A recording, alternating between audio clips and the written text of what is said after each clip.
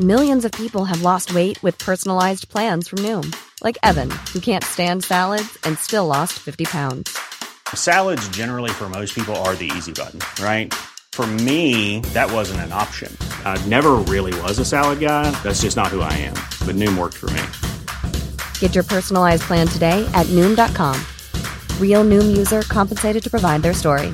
In 4 weeks, the typical Noom user can expect to lose 1 to 2 pounds per week. Individual results may vary.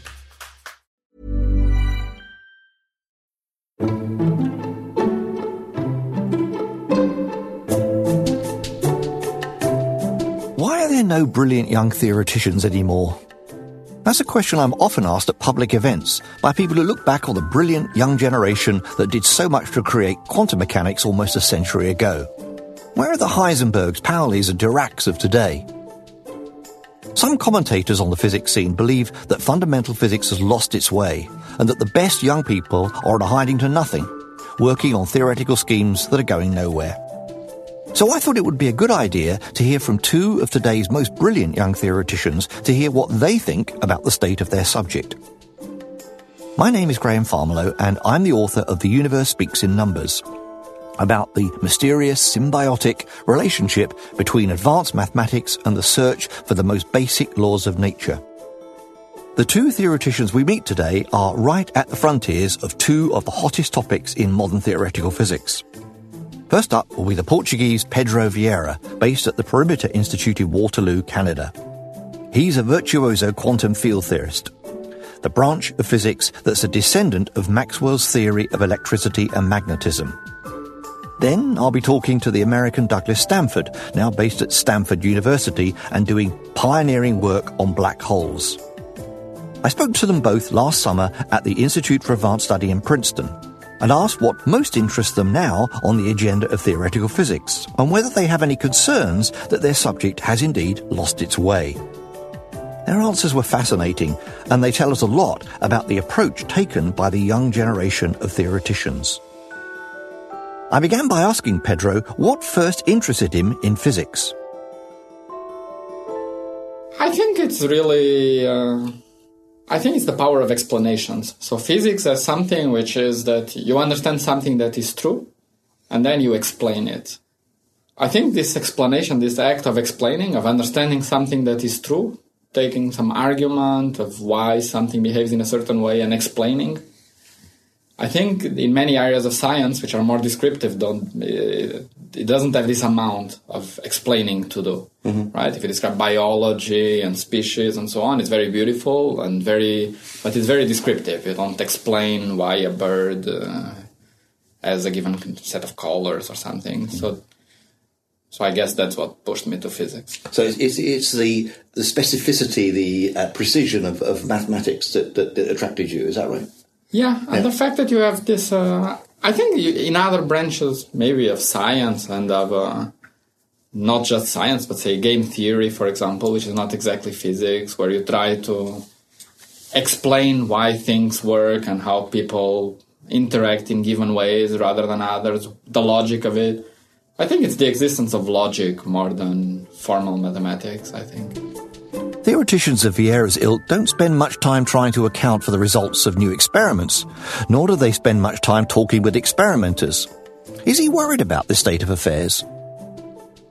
No, there is a huge spectrum, and sometimes we draw inspiration from experiment, but it's not... in a day-to-day life of a theoretical physics, we don't look at graphs from experiments, at precise data points. We kind of are inspired by puzzles that don't work, by dark energy, dark matter, and so on, by big puzzles and big questions that we want to understand, but not precise data points. So that's one part of the answer. The other is that there is a big spectrum in understanding from engineering to mathematics. And theoretical physics is somewhere in between. So when we understand physics, then we can apply it for developing technology. And then we need all aspects of physics, from thermodynamics, quantum mechanics, everything at the same time, all laws at the same time. Things get very complicated, but very rich when we want to develop technology. When we want to develop ideas, we simplify things. We focus on one aspect. We're not trying to build an iPad, we are trying to understand some very sharp physical law. Then we simplify. And sometimes we simplify either by focusing on one physical effect, or even by imagining simplified universes where the laws of physics are simpler than they are in our universe. But in these simplified universes, we can compute. And we can calculate, and we can develop intuition. It's like going to a mental gym, doing some computations, developing our physical intuition, and then coming back to the real world. But how do you know that's going to be relevant? How do you know these other universes are going to be relevant to the real world? So, time and time again, physicists have been toying with this idea of doing research, of thinking of thought experiments, for example. The idea of thought experiment is an extreme case of this. It's when theoretical physicists, rather than doing an experiment, they imagine experiments. Like Einstein imagined, I'm falling. That's a very simple experiment. Einstein falling. He imagined he fell. Falling freely from a roof. Falling freely from a roof. That's one of his favorite experiments. It's a very simple experiment. It's a thought experiment. He never jumped off a roof. And so thinking about thought experiments is a very powerful tool. And we do it every day. We imagine in our mind what would happen if I were to bash particles against each other at energies that were so big that they would form a black hole, and I fall inside a black hole, and so on and so forth. So we come up with all these imaginary situations to try to either develop new tools or reach contradictions, because we come up with a thought experiment and we say, if this happened, then this, then this, then this. We follow some logical chain. And at the end of this chain of reasoning is a contradiction. It's something, oh my God, this doesn't make sense. And then we go back and see where was the problem. And I think this way of doing research, which is research in the sense of the word, not of having data and trying to explain, but in the sense of just exploring the space of ideas and going, it's a much more realistic depiction of how physics really works. It's really an exploration. It's really this idea of the scientific method that often is popularized, that we come up with an hypothesis, we look at an experiment, we test it. I don't think it's a realistic depiction of how physics works. I think there is very little progress made recently along those lines. That's my feeling. And again, said from someone that... No, but just tell me, just to press this, though, a skeptic might say, well, this is all wonderful, wonderful intellectual stuff here, but, how do you really know that you're just wandering off into stuff, into areas that have nothing to do with what the experimenters are doing in the laboratory? Does that ever worry you? Partially, but sometimes it could be true. So sometimes we might be led by beauty, by elegance, and that beauty and elegance might be misleading. I don't know, supersymmetry is an example. You think that is or might be? That might be. Right. That might be. So, some people find it gorgeous, find it looks like there's something there, and they are exploring this direction of trying to explore these other universes, as I said, where there is some extra symmetry that relates particles called fermions and bosons. Okay? So far we haven't observed this, but we are exploring. See, if the universe were like this, what would it imply? Yeah. And it might turn out to be a false friend. Perhaps it's just misleading, and so that is possible. Now, what I do in practice, which is not so much related to supersymmetry, at least half of what I do, I don't feel very stressed because I know that there are some models that I'm toying with are models that describe real physical systems. So. But it's not my main motivation. It's really to understand what are the rules of nature. So Vieira regards himself as working in a mental gymnasium. I like it. But if experimenters at CERN's Large Hadron Collider had discovered particles associated with supersymmetry, or perhaps something else even more surprising, would Vieira have rolled up his sleeves and started to study the new data? Suppose you would observe some kind of string-like objects at the LHC. My goodness. It could be some objects that are more extended and so on, and they would be produced when you bash particles at certain angles, and it would be some kind of murky business of trying to disentangle. What exactly are we observing and so on? Then there is rooms for these more theoretical people like me that will try to come up with a very clean, simplified thought experiment where in some parallel universe, as I said, with some fictitious rules, you would bash particles and produce some string-like patterns and so on. So that is the direction I would see myself in. Not trying to match the precise numbers of the experiment or something, but trying to find out what's the mechanism behind, what's the qualitative mechanism, what are the rules that lead for these point-like particles to generate these extended patterns afterwards? What's the physical mechanism? And I would study that in a toy model, in a simplified setup that need not describe exactly the real world, but which would give us the intuition of understanding this is how it works. A little bit like people that would study, say, computer science, the more formal aspects of it. They understand what an algorithm is. They know that there are these Turing machines, that are these fundamental machines that are enough to describe everything in practice. They are not the ones that do the fastest algorithms and that develop the fastest computers. That's a more applied branch of computer science. So I think in physics, yes, finding something remarkable at the LHC or in the sky will, of course, excite people and motivate us to go in a given direction. But in that given direction, there is a huge spectrum, and there are the people that are thinking about the concept and the mechanism, and those that are trying to really match the numbers and really be as realistic as possible. What, I wondered, is Vieira's attitude to advanced mathematics? So I think it's a sword. It's like, how do you say when a sword has two ends? It's a stick with two sharp ends. So sometimes we think of mathematics in theoretical physics as some kind of inspiration, as some kind of guide, because it's related to the inherent beauty. So when we see some idea which is very beautiful, with a very sharp mathematical demonstration, with a very clean mathematical sophistication, we tend to following that. On the other hand, it might be a bit like the Sing of the Sirens, that sometimes it's a little bit... I think it can be a bit dangerous, because it's so... In a way, it can take a life of its own. It can. I think it can be too strong sometimes. You have to be careful. Now, let's probe this danger just for a second. When you say the danger is that what? It takes you away from... It's a little bite addictive. So if you are studying the mathematical structure, at some point you think, oh, this mathematical structure is very interesting. So it's like, let me give some example. I'm starting to study this particular interaction of particles, and I'm seeing some funny group number theory properties appearing. Some funny numbers are showing up and so on. And then you compute some more, and some other funny numbers come up, and you start, what is this number theory? And you start to explore the number theory, forgetting that you are trying to understand how particles interact. And perhaps these number theoretical aspects are so beautiful that indeed you go and you explore more transcendental numbers, and you start exploring and try. And indeed, on the other side, you get out where you wanted, and that's the answer to your physical problems. Or perhaps you are going to study number theory and you left the problem you wanted to study. Have you ever had to learn new mathematics in your work? Oh, yes. Really? Yes, really? Yes. Like, what kind of mathematics is that you've had to learn? For example, recently we are studying interactions of particles. So when you study interactions of particles, it amounts to studying functions that depend on many variables. So that's because you scatter particles, and it depends on many parameters: energy, angles, everything. So you give me many variables, many energies, many angles, and I tell you what's the result of the experiment, right? So we need to deal with functions of many variables. And there is a beautiful literature in mathematics of understanding functions of many variables and what are its analytic properties.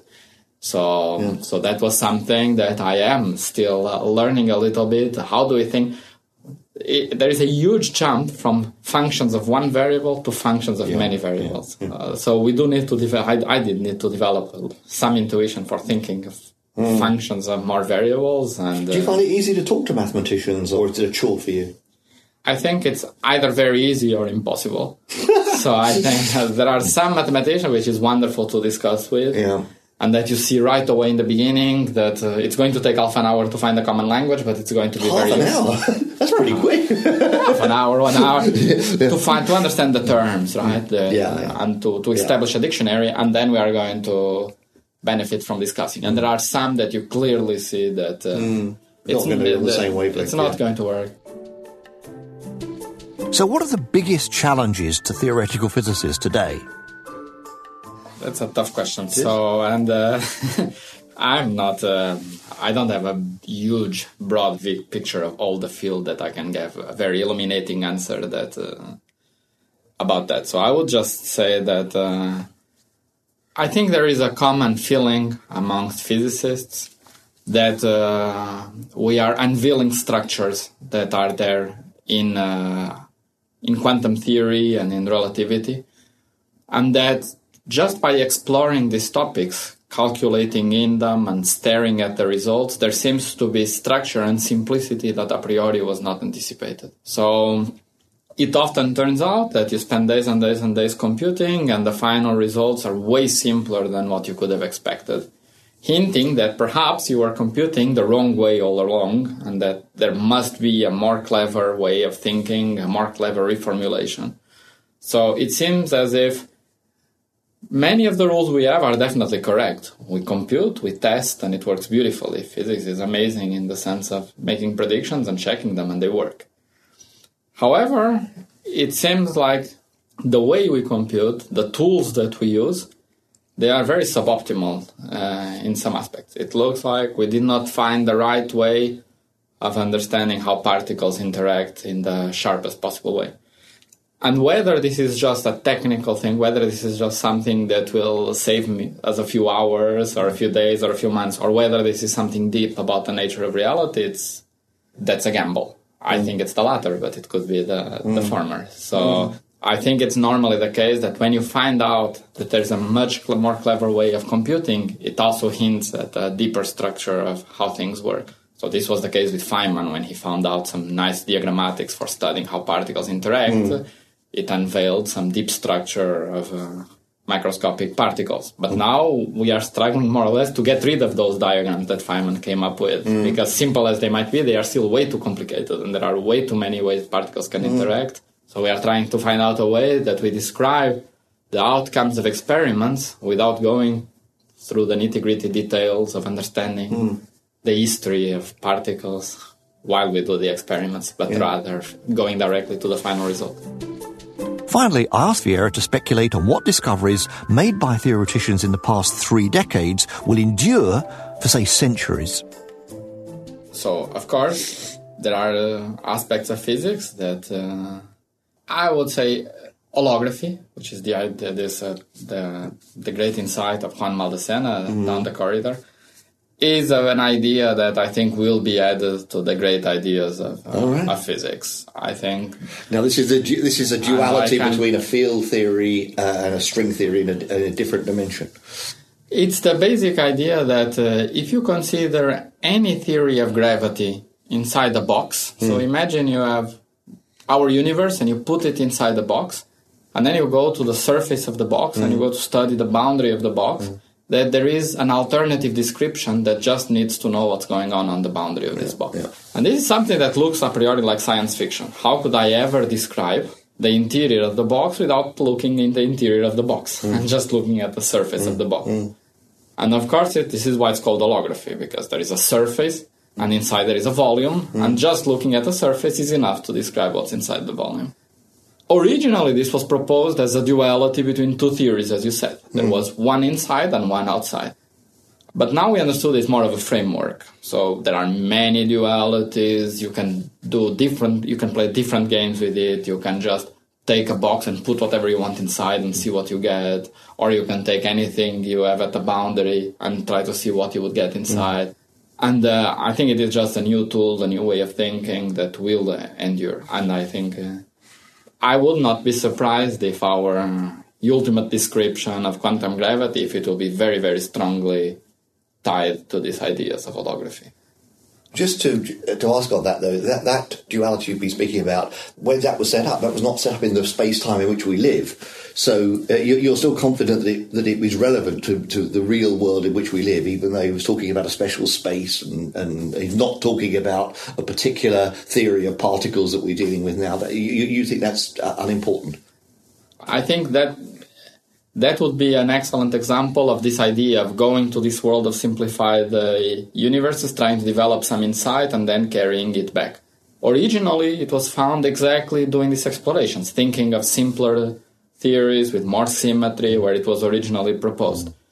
But I think the principle is much more general. First of all, if you put a theory in a huge box, how do you know you are inside the box? We might be inside the box. If the box is huge, we don't see the walls. So if these dualities work in a huge box, it's hard for me to imagine that they would not work in any universe, because how could our reality here depend on whether there is some wall infinitely far away?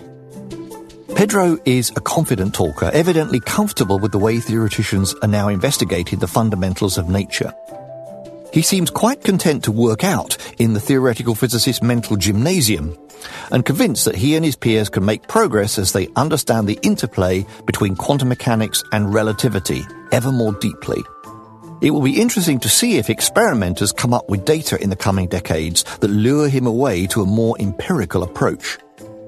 A few days after I talked with Pedro, I stopped by the office of Douglas Stanford, who was in an office down the corridor at the Institute and gearing up to take up a post at Stanford University. Yes, Stanford at Stanford. I've known him for a few years and been impressed by the progress that he and his collaborators have made in understanding black holes, including the radiation that Stephen Hawking predicted is continually emitted from them. Although this radiation is extremely weak, so it's not surprising that astronomers have not been able to detect it, though no serious physicists doubt that it exists.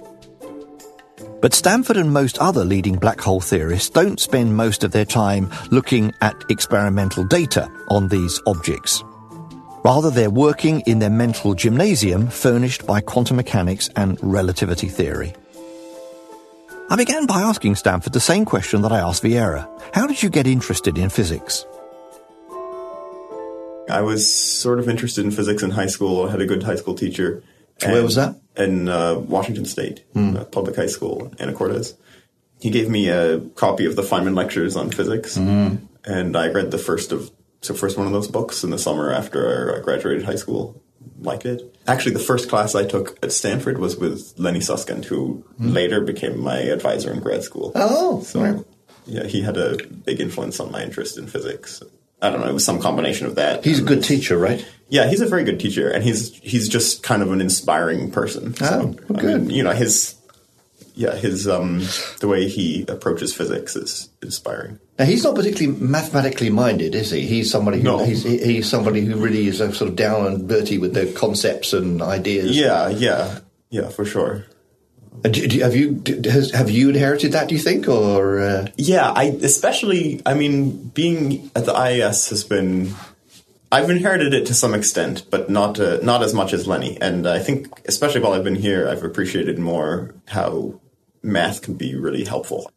So you've become more mathematical. Mathematical since I've been here. Yeah, at the Institute for Advanced Study. Yes. Yeah, there was sort of it was a disturbing experience for me when I was working on some project and trying to calculate something, and I found a way of calculating what I thought was the answer for this thing, but I didn't have a satisfying argument for it. And one time I discussed it briefly with Edward Witten, and he basically suggested a different explanation of this based on fancy mathematics.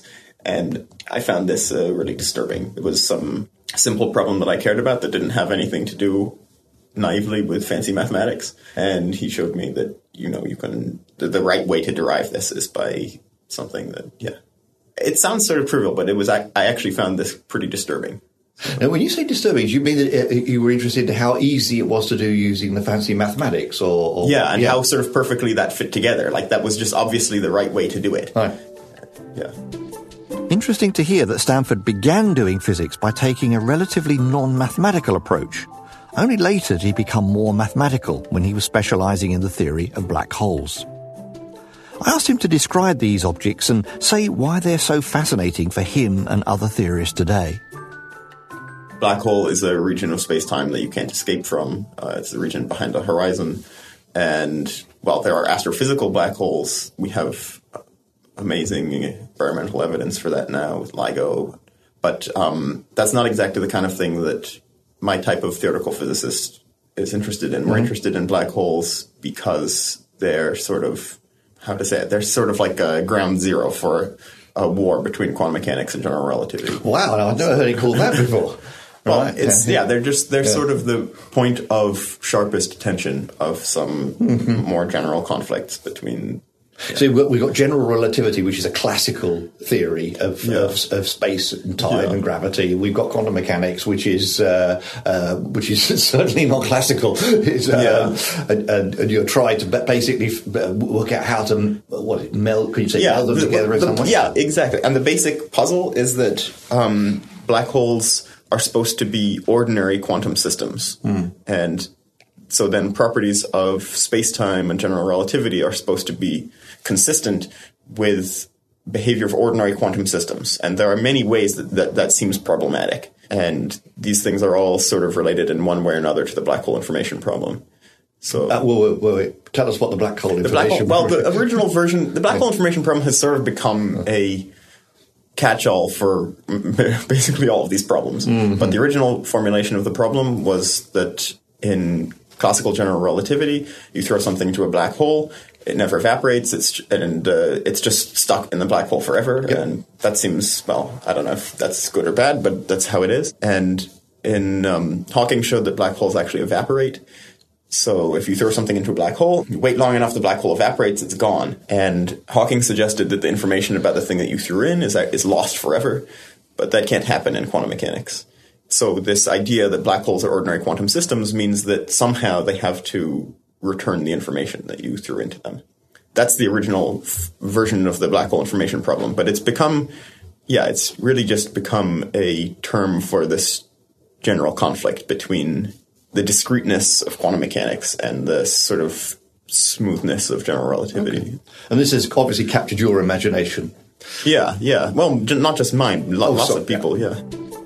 Black holes are the ground zero of the war between quantum mechanics and relativity. Love that phrase. But physicists who like to keep their speculations rooted in observations aren't keen on focusing quite so much attention on these objects, which after all aren't easy to observe in detail. Is Stanford comfortable about speculating about the behavior of these objects that are so difficult to observe? The puzzle is there in the theories. So we want to resolve the puzzle theoretically. We unfortunately don't have a great hope of resolving the puzzle experimentally. It's a theoretical problem and it should be solved theoretically. So, do you ever give any thought to testing the experiment? I don't wish to be rude, but I mean, the closest thing to that is doing numerical experiments.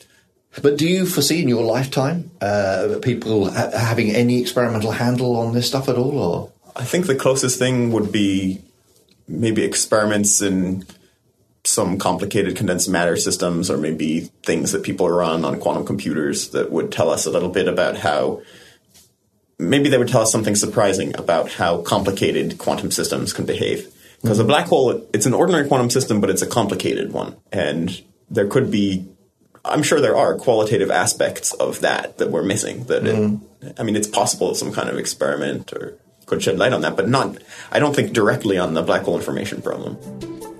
It's striking to see that black hole theorists like Stanford are now working closely with condensed matter theorists whose expertise concerns the behavior of solids studied in laboratories. It seems that boundaries in theoretical physics are fast disappearing. It's exciting to be able to talk to physicists in condensed matter theory and sort of feel like, sometimes it's almost like you were talking to somebody who you didn't know this, but you like the same TV show. Yeah. And is it true that the mathematics is quite similar between the two things, isn't it, in some respects? Yeah, but I think a lot of what is happening is that people are trying to apply the mathematics of one field not just the mathematics, but the sort of solvable systems in one field to another field and see what happens there. By the way, do you ever have to do any what you might call mathematical heavy lifting? Do you ever have to go out and sort of learn any new mathematics? Sometimes, yeah. It's hard for me. I don't really have great mathematics instincts, but sometimes, like, for example, this thing I mentioned earlier, this method that Edward Witten suggested for this problem, I had to learn a bunch of unfamiliar and uncomfortable stuff for that. But it paid off. Yeah, but mainly, I do a lot of calculations, but they're sometimes complicated calculations, but they are basically using simple math. Does Stanford think that astronomers will ever be able to probe black holes? I'm not counting on it, I guess. Yeah. Not in your lifetime. Well, certainly is not a good word to use, but it doesn't seem likely in my lifetime. The closest thing to that, I think, in my lifetime would be some kind of quantum computer that could simulate a black hole and maybe teach you something new about that. But I have a hard time picturing real, astrophysical observations helping us too much with these theoretical problems, just because Hawking radiation is such a tiny effect, and because astrophysical black holes are, they're complicated objects with accretion disks, and they're accumulating matter, and they're just not very clean. Even if we could see the Hawking radiation from them, they're not sort of clean enough objects to ask the types of questions that we care about. But, if you think of 100 years ago, you'd actually said to some astronomers, well, we'll be looking at gravitational waves from combined collisions between black holes. This is, of course, fanciful. It's never going to happen. You know what I mean? Yeah, but that's true. But even so, it's difficult. It's a stretch. So.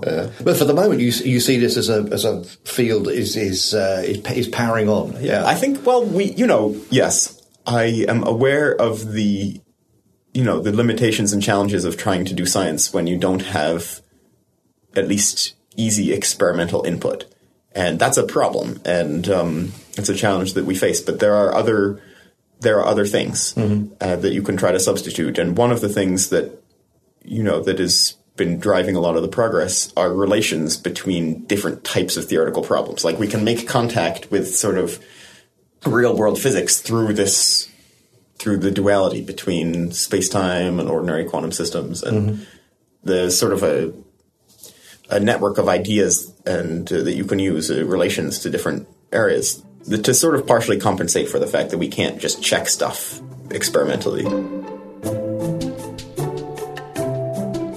It seems to me that Pedro Vieira and Douglas Stanford are quite content with their lot. Quantum mechanics and relativity enable them to study a wide range of phenomena in a way that's firmly rooted in experiment. New mathematics is sometimes forced on them in their quest to understand more deeply. But neither Pedro nor Douglas seem likely to drift into specialist mathematics. There's undeniably been huge progress in our understanding of quantum field theory, black holes and condensed matter physics. But there's also no denying that physicists can't wait to have more strong clues from nature to keep their speculations grounded in the real world. The challenge is to persuade nature to speak to us and to understand what it is saying, so that we can understand the order underlying the material universe. We'll gradually get closer to the truth, but the quest will, I believe, never end.